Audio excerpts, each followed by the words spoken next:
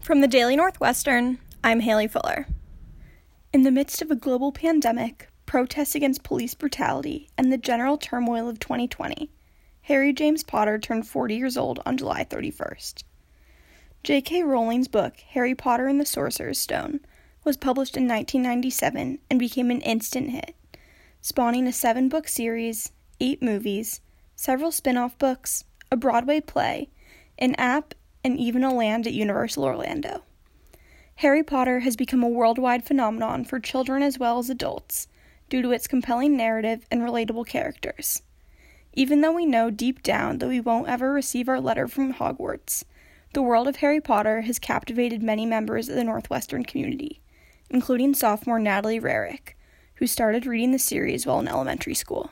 I remember I was like a slow enough reader that it actually felt like it took time to like go through the book. I remember that. I was like, my school year is unfolding as Harry Potter's school year is unfolding. It was like we were classmates. What really drew me to Harry Potter in the first place is not necessarily the plot, but it's just the world and the characters that, again, kind of felt like my classmates. Like I definitely had these parasocial relationships with all of the characters, and I wanted to kind of exist in that world. As with many other young readers, the Harry Potter books sparked Natalie's love of stories, eventually leading her to become a theater major with the goal of creating children's media for the stage and screen. And I really credit it for a lot of my love of stories and fantasy worlds, which has been a huge pillar in my development as a person and an artist and someone who's stepping into the career world. I think it's a great touchstone for our generation, I think, because so many people grew up with it. It's something that you can sort of relate to almost universally, and I'm really curious as to whether future generations will have that. Although different books fade in and out of popularity, Harry Potter is still a cultural mainstay. As an employee at an independent bookstore, I still see children come in and look for the series. Earlier this week, I even witnessed a child beg for a Lego book, and when their mother said no, they said, "But it's Harry Potter." However, the many layers of storytelling allow for readers of all ages to enjoy the books and movies. Something I love about Harry Potter is how it sort of matures with its audience, and it becomes more complex and dark and deep as it progresses, which I don't think many children's books do. I hesitate to call them children's books because they really kind of don't feel like that, because I think they approach their audience with such respect. She felt like the books grew with her, originally exposing her to a magical world full of moving staircases and talking paintings, then introducing more mature themes such as race and death, in addition to those of friendship and resilience. The first few books really had such a sense of wonder and expansiveness to this world that the stories really leaned into.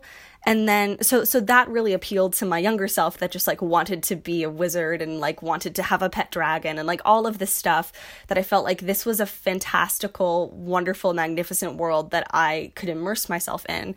And then as it progressed and I got older, it really revealed a lot of the darkness and complexity of that world, and even tackled things like prejudice. I think the ties between, like, the Death Eaters and the KKK are, like, really ominous and spooky and terrifying, and that's something that kids are introduced to, which I think is important. The Death Eaters parallel the Ku Klux Klan, a white supremacist group that targets Black Americans as well as immigrants, Jews, and members of the LGBTQ community. The Death Eaters attack Muggles and Muggleborns, wizards with non-magical parents, with the goal of eliminating everyone but purebloods, or wizards born to 2 magical parents. In fact, Janit Meme, the costume designer for the last 6 Harry Potter movies, designed the Goblet of Fire Death Eater costumes to resemble the KKK's tall, pointy hats. In an interview with Elite Daily, she said, "I used that Ku Klux Klan hat because it started in the campsite. You could just see the top of the points. That was a very frightening image." Despite Rowling's integration of these difficult topics and the theme of good winning out over evil, the author has found herself the center of controversy due to recent transphobic tweets. Earlier this summer, she retweeted an article about menstruation and questioned the phrase "people who menstruate," implying that all women menstruate and everyone who menstruates is a woman. I don't agree with what J.K. Rowling is saying, but I also think that there are a lot of really problematic artists throughout history. So I think it's a personal choice whether you choose to separate the creator from their work or the artist from their art. If you think that I can dislike the artist and disagree with their choices while still appreciating their work, or this person has crossed the line and I will not support their work anymore. That's a personal decision. I think that Harry Potter has been so instrumental to my life that I don't have the heart to just like completely push it away. But I do think that it's important to recognize her position on things and her flaws and prejudices and biases, which is incredibly ironic considering what she deals with in her books, and the level of complexity with which she approaches things.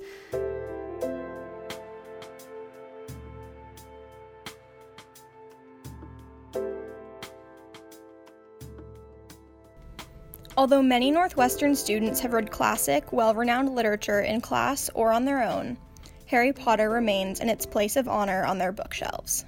As I've gotten older and I've read quote-unquote like higher-level books, like books that like whatever great authors, I still appreciate books like Harry Potter more, even though I know like the plot's not perfect and not everything fits together.